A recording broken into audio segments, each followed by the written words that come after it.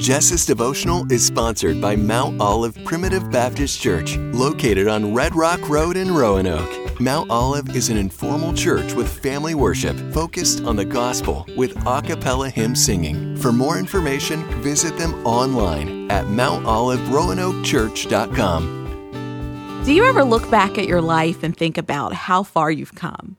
Do you think about the ways God has blessed you and provided for you? I sure hope so. That's something I do quite often. Do you remember the answer to prayer and miraculous works He's done in your life over the years? It's important for us to be able to remember the help that God has given throughout our lives, because that gives us strength to continue to trust Him for what's to come. Life is hard, but God is faithful.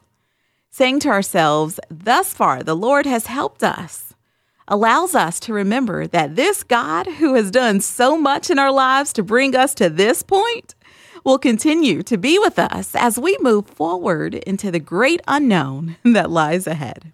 This is my prayer for us. Heavenly Father, thank you for all that you have done for us.